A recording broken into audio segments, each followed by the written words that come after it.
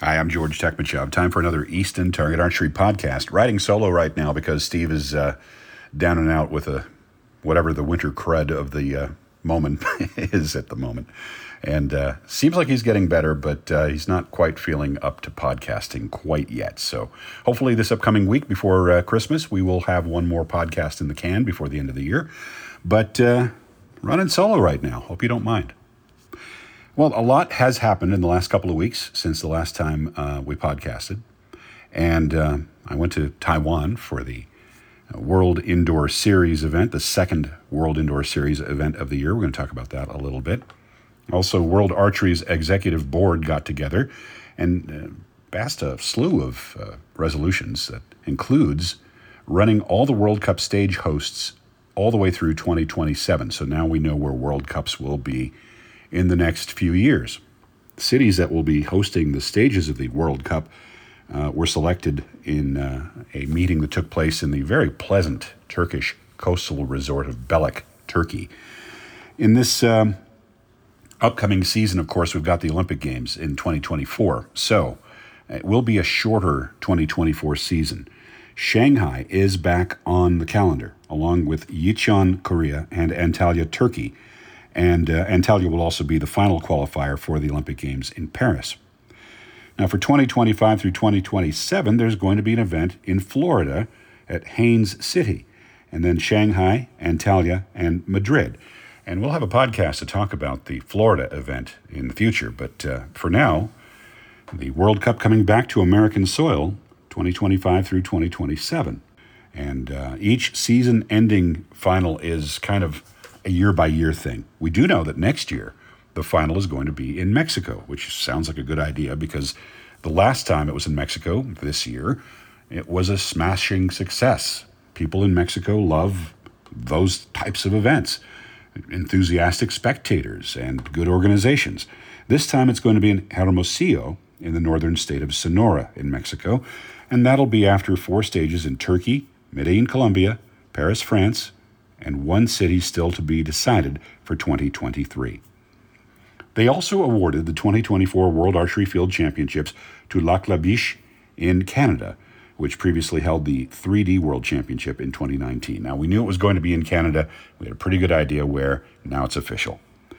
Taipei is going to remain a stop on the Indoor Archery World Series in the 2024 and 2025 seasons. There will be a 250 level event at the World Archery Excellence Center added, and that's going to be in Switzerland, in Lausanne, and that'll be a great place for a World Cup, a World Series indoor.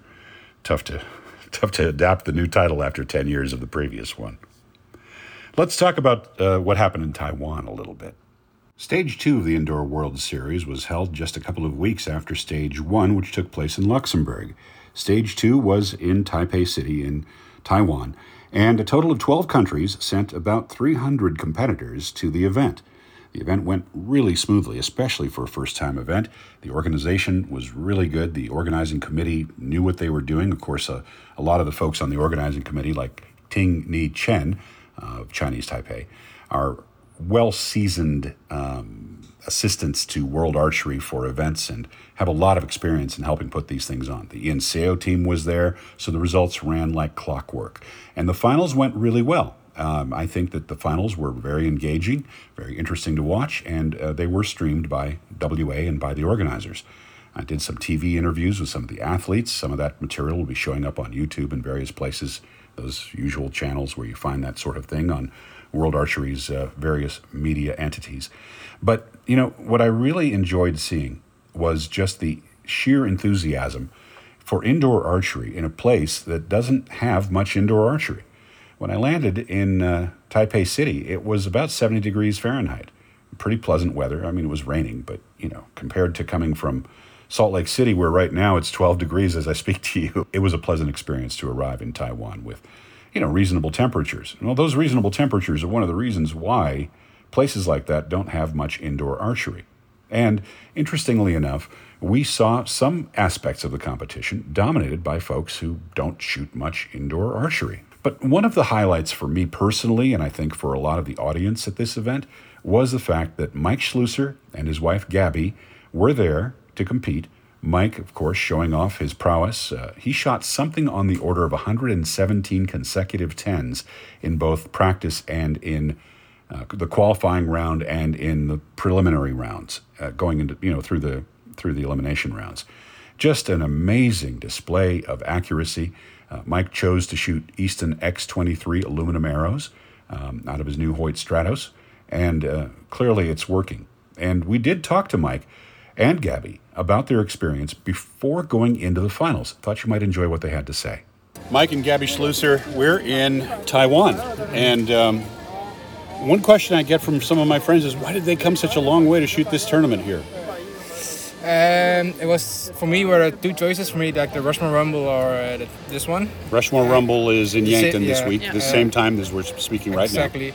So for me personally, it was like a 50-50. I like both tournaments, I think. For me, the reason I came here was because Kai was going to join me, because she was not coming to the Rushmore Rumble, but she was like in the World Cup I will do. So for me, that's an important part that we could do it together.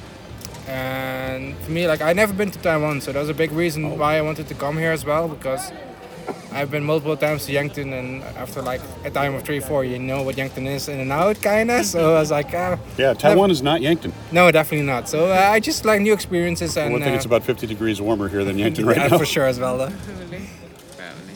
So, Gabby, have you been to Taiwan before? No, this is the first time. We've been multiple times in China, but never. We also been to Macau because there was another indoor World Cup. Yeah. So we, and we didn't have the chance to come here before. I would say Taiwan has a little more in common with Macau than with mainland China in general. I think so as well. Yeah, I think so as well. Yeah. Wonderful, really cool wonderful people, great volunteers, a great venue, really, I think. I just looking at the finals venue here, and it looks really awesome. They put it well together. Yeah, they did a great job. And it is the first world-level indoor that they've had here in as long as I can remember. I was here in 2016 for the Asian Championship, and that's the last major event that I recall being here. So it's nice that they're able to get a few events here now and do that. Yeah. Your shooting, Mike, was exemplary so far. You've still got the gold medal match coming up, and you're in the gold medal final. If I counted correctly, going through practice ends combined with competition, you shot something on the order of 109 consecutive tens, and a few more than that. What was your groove like here? In the beginning, it was really good. The further I went into the finals, the more my thought process started going, so that was not that good. But my last final was really good again. I feel really confident in myself, and I think I sometimes push myself too hard. And that was like my second match here today was one of those examples that I want too much of myself, and then I start getting upset shooting 1-9, and I shouldn't be like that. And then, of course, when you get upset by 1-9, multiple are coming. So that was one of the biggest things. And I just need to trust myself and just keep on going and do my own process. Yeah, I mean, you can't dwell on the stuff, and I get it. I understand how you can kind of self-talk yourself into trouble a little bit. Yeah, that's what happened a bit, but I recovered and I feel good. Gabby, you had an exemplary qualification round. You shot really well. You shot very well in most of the passes, 10 after 10 after 10 with the recurve, and had a couple of close ones earlier. Just talk about your flow. How are you approaching your shot here? Well, it's pretty funny because I never had the chance before to shoot indoors, and every year is like a new challenge, and this year my challenge was to kind of replicate my competitions in my trainings. So what I've been doing is just you have sometimes your process, maybe Mikey's process is different than the one I'm doing right now.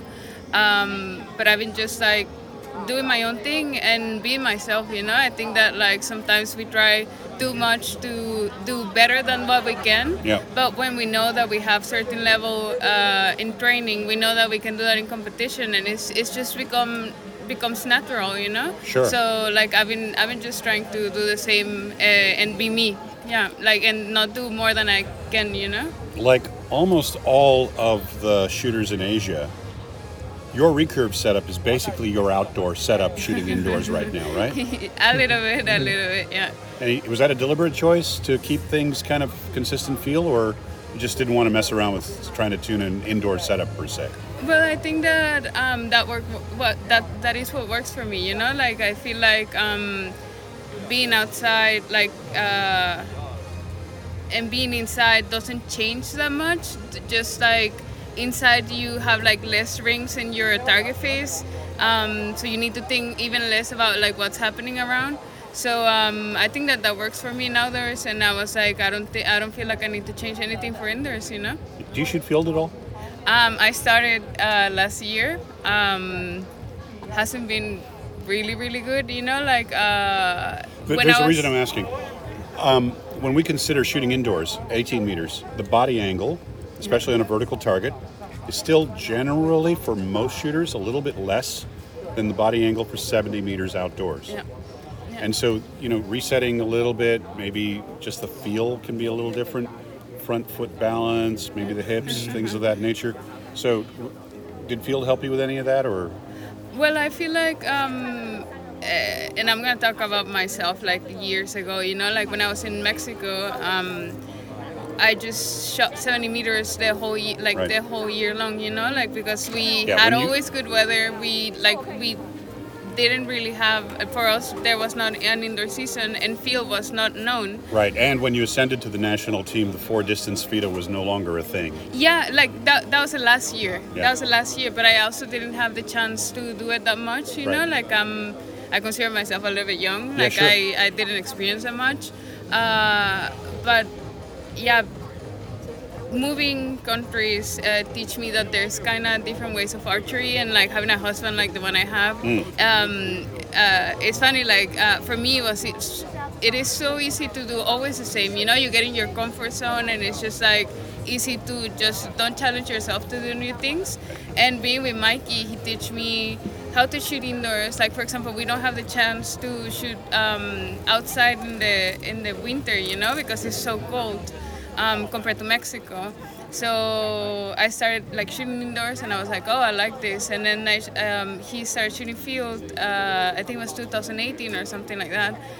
He won the World Championships that year with like not that much of training, you know? And then I was like, if he does good, I can do good as well. Like, I want to try as well. And you know, like field is a little bit more complicated than outdoors and indoors. Sure. That's for sure, because there's so many factors that are like so different than outdoors and indoors. It's kind of the thinking person's archery, you know. Yeah, a little bit, it's so difficult. I love it though. Like I really like it because like it's never the same. Right. And that, like, you know, like sometimes you need like a break from outdoors, a break from indoors, and there's field for you to have fun with your friends and like talk about like not that serious things, you know. Like Sure. I like that. That's 100% true, and I think that it makes you a better, well-rounded shooter. I think To so. shoot a little bit of field. Mike, you've shot some field. Yeah. I've done the Pro Series before I went to the World Archery Field. And that's the challenging field course in Belgium that they Germany, that they put Luxembourg. on. Belgium, yeah. That was like, it's still by the rangefinder, so like it's mostly known. So like you just the things that you need to learn are very simple to learn, like the angles and stuff like that. So that's pretty, like the learning process to the IFA fields is easier for me, in my opinion, than for example the World Archery, because you have like a complete day of unknowns. You need to measure yourself. You need to think about a lot of things. And for example, like this year in Yankton, we had raining day. Like it's the first time I ever shot a World Archery field in rain. Yeah, and therefore mud. Yeah, for sure. But like for example as well, like the target faces shrink in the rain. Yep. I know that it happens. Didn't think it on that day. Or how much it can affect your range estimation because of that. Yeah. Like on the 80 centimeters, it can change you like a 4 or 5 meters easily, and that makes you shoot off like way off, and that's a big difference. And for those of you listeners who don't know what Mike's talking about, all of us in field archery have a ranging system that generally, if we know the size of the target, and the size of the target is accurate, which is to your point, then we can dial it in, even with a recurve, to within a meter. Yeah, and with a compound, a guy like Mike, half a meter easy. But if the face isn't the right size, you have a problem. Yeah, and that's something that you learn. Like it's just by doing it, like you learn those things, and that makes it challenging and that makes it fun, I think. Yes, yeah. And, I guess the fun part is everybody's got to deal with the same problem. Yeah. Yeah, you know, like what I feel like what happens in fields is that like, for example, me as a starter, there's a lot of things you don't know. I'm sorry, and there's a lot of things that people with more experience know that you're kind of like, why are we so why is our level so different? You know, like that's fun because then you see your friends in like outdoor competitions and you're kind of like. It's a little bit different than like what you are used to, kind of. What's next on the agenda for the Schlusser family? We're gonna celebrate Christmas in Mexico with the parents-in-law. Nice. Yeah. After that, Nîmes is, I'm pretty sure, our first big competition. So a whole bunch of things in a row then. Yeah, we're doing Nîmes, Lancaster, and Vegas. Yeah, Nîmes, Lancaster, and Vegas in that order. And of course, Vegas is 2 tournaments in one. Yeah. You have that minor thing on Saturday night, and then you got the big deal on Sunday night. Exactly. So yeah, thanks guys for joining me here for the podcast segment. You're going to get ready for the gold medal final. We will talk about the outcome of that coming out of this segment, Steve and I. But I will leave you with this. I believe that every event you get to is a new experience. You get to see new people, new places, and the next time you're familiar, you feel more comfortable, and you can continue to, have a lot of fun when you come to a place like this. That's for I think sure. Taiwan's an awesome place for archery. Yeah, for sure. Like the volunteers are awesome. The people there are very enthusiastic. You can see that they're like still like learning their indoor stuff.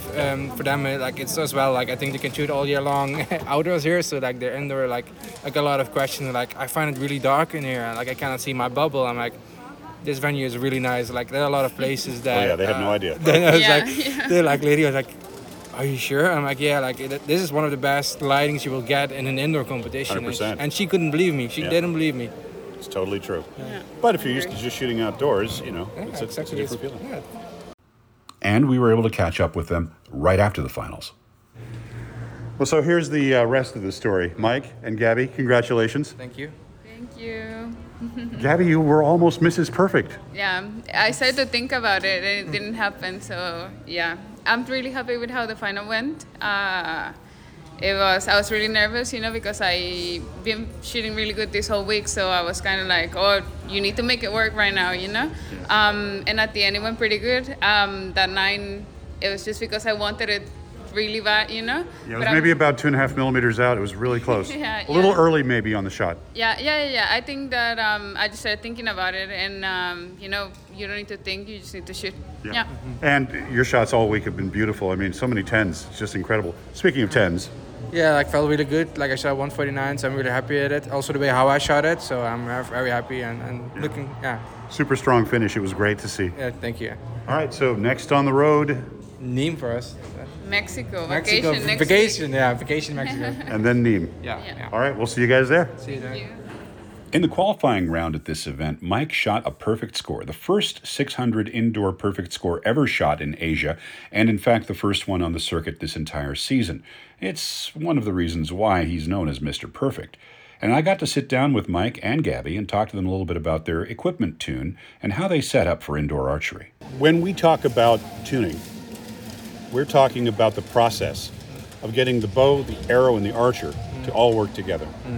Whether we're talking about a recurve, like your situation, Gabby, or a compound, like your situation, Mike, those fundamental elements are still the most important part of the whole scenario of tuning, right? To get everything to work together harmoniously. Now, Gabby, we're going to start with you talking about tuning your XD and Axia. What's your process? I'm gonna start from scratch. Sure. It's pretty funny because before I didn't know anything about tuning because when I was in Mexico, my coach would do everything. And just to point out that you had a Korean coach in Mexico. I had a Korean coach, yeah. Korean coaches don't like teaching their shooters much about technology or tuning. But I think it saves a lot of time. It saves a lot of time because then you kind of get the information, but you as archer, you kind of want to know why. And it was kind of for me, it was kind of easier not to think about it, Yeah, sure. But I'm gonna start from when I get the bow out of the box, I get the bow out of the box, put the limbs, put a new string on it, see if the bow's straight.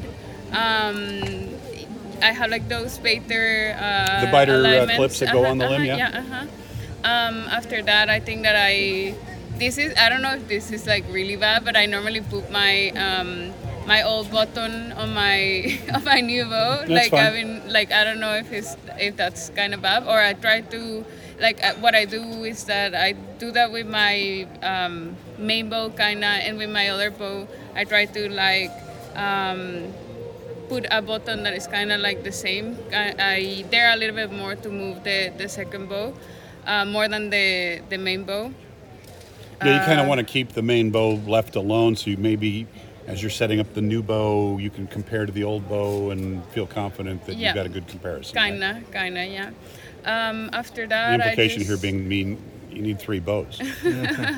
Anyway, well, last year, like no, was it last year Olympic Games? Yeah, like Yeah. Mike helps me with my setup sometimes, most of the time, and we put 3 bows together. You know, like I checked it, I check if it's straight, I check the tiller. I normally have like 2 or 3, no, 3. How do you call it? Like 3 millimeters difference between top and bottom. Positive tiller, Yeah. 3 millimeters. Yeah, Yeah. And for those of you folks who don't know what that means, it means that there's a little less distance between the bottom limb in the string and the top limb in the string, making the bottom limb a tiny bit stronger because of the asymmetry of Gabby's release, and just about everybody else's for that matter. Yeah, like I normally don't put, or Not too much what bottom I have finger. trouble. What I have trouble with is I don't put a lot of pressure on my last finger, my third finger. So we do it like that. I try like 5 and 2.5 and stuff like that. But like you kind of, when you start like tuning your bow, you're on your own, or like if someone helps you do it, you kind of know what works better for you. Sure. You know. Yeah, it's an individual thing, just like the release of each person is an individual thing. It is. Before I didn't have like a lot of weight on my stabilizers. Yeah, in Mexico I used to train a bunch, so I didn't need to be like so precise with aiming, you know. Yeah. And when I moved here, I put my weights a little bit down, and then I that helped me a little bit with the torque of my bow, and yeah, like I just became a lot more of an aimer than before. And that's basically it. I don't do like anything that like no one else is doing, you know. Like I do that myself. I kind of try to do it myself, and you know, like the voices, you know, sometimes you kind of think that it's okay, but you need one person that tells you that is 100% good, and that's Mikey for me, you know, like Well, you could do a lot worse than having Mike Schlusser tell you if your tune is good. yeah. Now, like Mike, it helps me a lot. Like I said, last year for the Olympics, we put like 3 bows together. Before I didn't dare to try a lot of different things in my bows, and thanks to Mike, I've been experiencing a lot more things and daring a little bit more to try more stuff. I think that the recurve side is a little bit more in a comfort zone, you know, like we think that like everything needs to be the same as the Koreans because we see them and we see that they shoot so good. But we probably as archers, we don't train as much as they do, or we didn't train in our whole life as much as they did. And we kind of think that the same setup is going to help us, but like that's not the case always. So I feel like It's just one stuff, element of the whole structure that they have. Yeah, I think that trying stuff and not trying too much, of course, Yeah. but seeing what can work for you, and maybe ask someone that, like, for example, you're asking me right now, probably someone is going to take my bow setup as example, and they are going to try to replicate it and see if it works for them, you know? I think one thing that's interesting is if you look at your bow setup and you look at that of Kim Woo-jin, you're both shooting identical bows except for color. And they're very similar in terms of stabilization. They're very similar. Obviously, the weights are not the same. But other than that, I mean, the mass weights are similar. The draw weights are not the same. But other than that, they have most things in common. Are you using in your XD riser the factory installed weights as proportioned, or did you pull them out? No. I just didn't even try it, to be honest, because what I tried is that I took the dampers out of the pocket to see if that would work a little bit, but it didn't work out, or like I didn't feel like it was kind of better or worse, you know. So I was kind of like, they're supposed to be there for something, so I'm just gonna leave them on.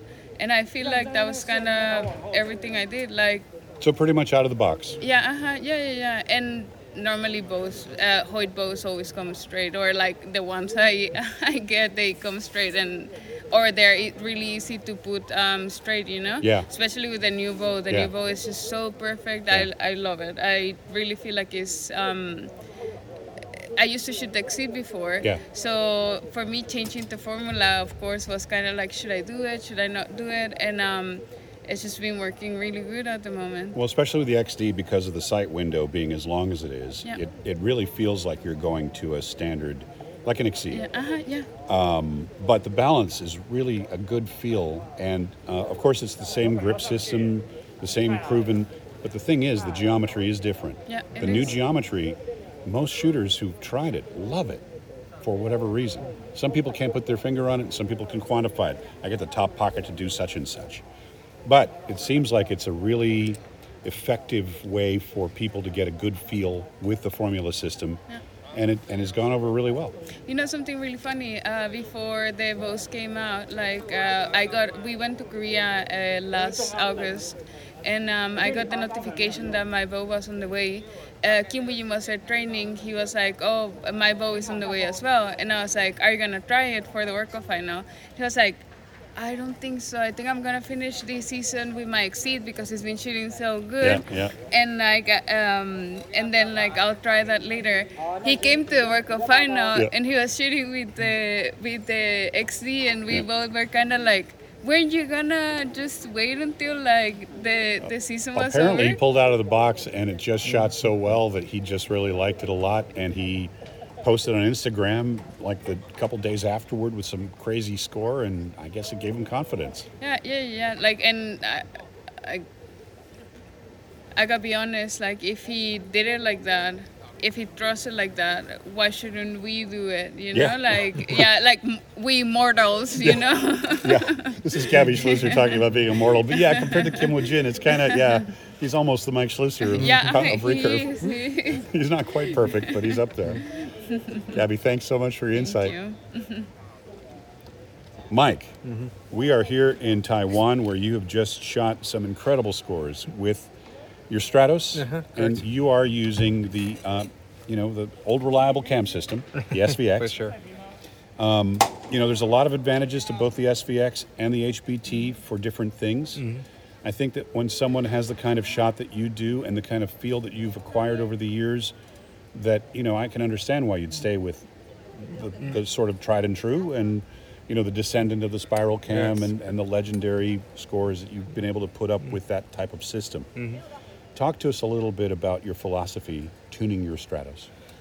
For me, choosing the SVX over the HBT is like, first of all, a lack of time. Like, I've been since I got it, I've been competition to competition, so I never really had the time to try the HBT cam. So for me, sticking with the SVX, like I've been shooting a spiral style cam even before the C2 cam. I was shooting the spiral and then the C2 and then the spiral again. So I've been, I would say about since I almost started shooting. It's been foundational to your so shoot. I know what to expect. I know how to set it up.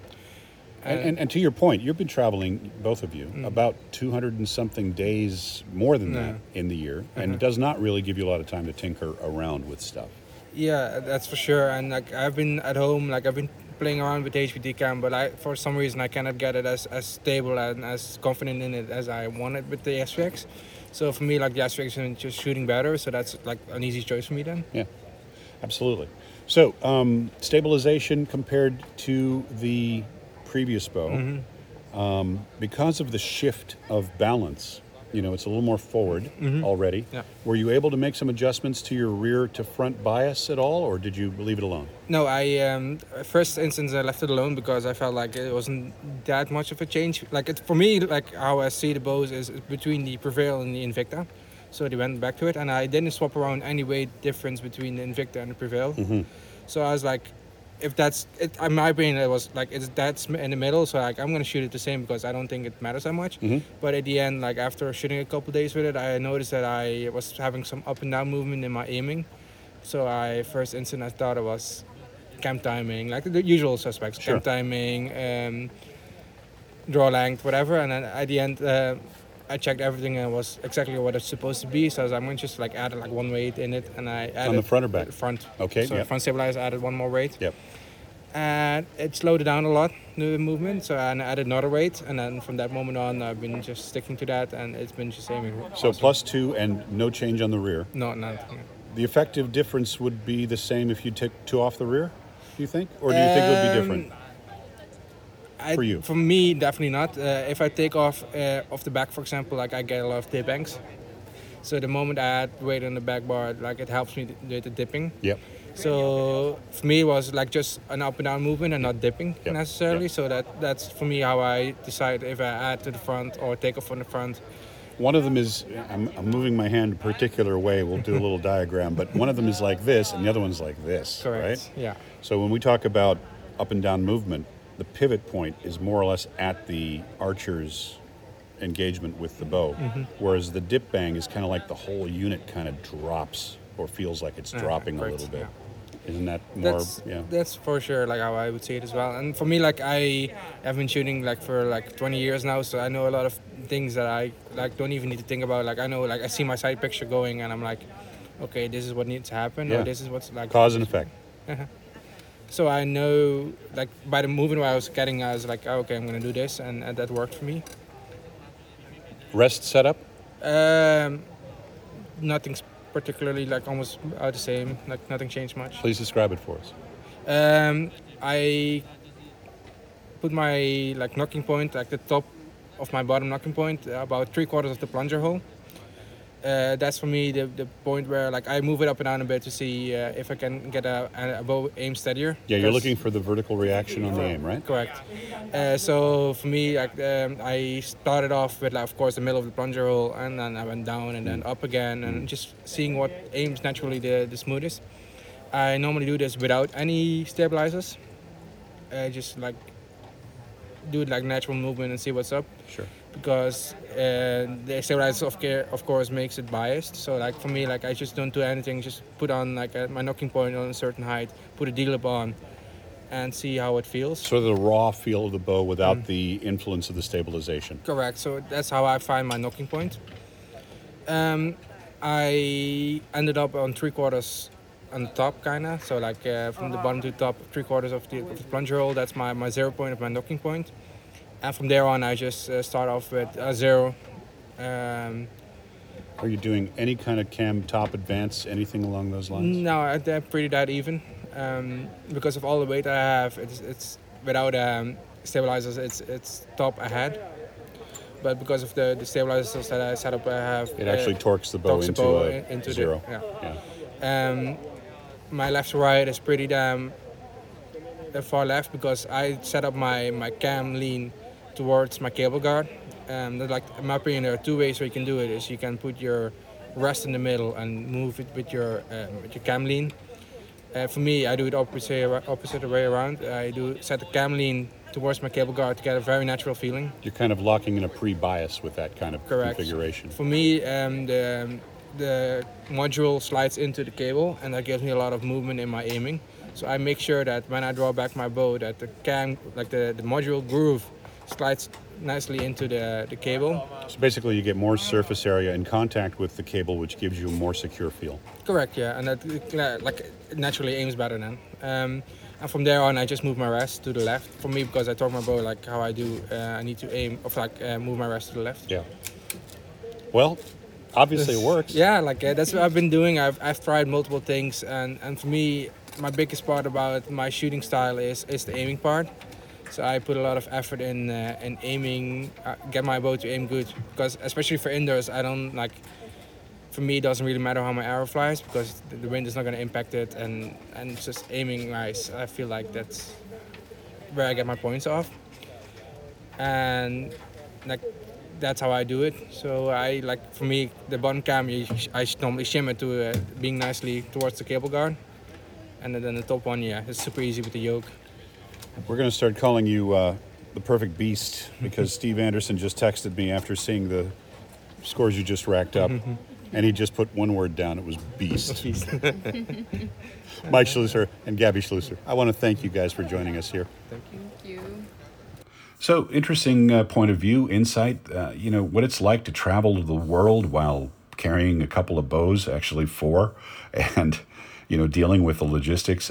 Mike and Gabby together as a team, stronger than each could be individually. It's really, really cool to see this archery couple taking it to the world and having such enthusiasm for competing around the world, going to all of these events. And of course, we'll be seeing much more of them later in the season.